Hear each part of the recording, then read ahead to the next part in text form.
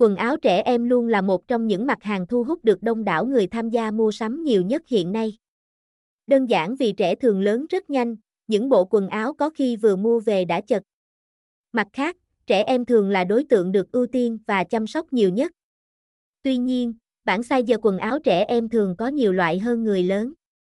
Vì thế đã gây ra nhiều khó khăn cho các mẹ khi chọn đồ. Trong đó, không ít mẹ băn khoăn size 66 cho bé bao nhiêu kg. Size 66 cho bé mấy tháng.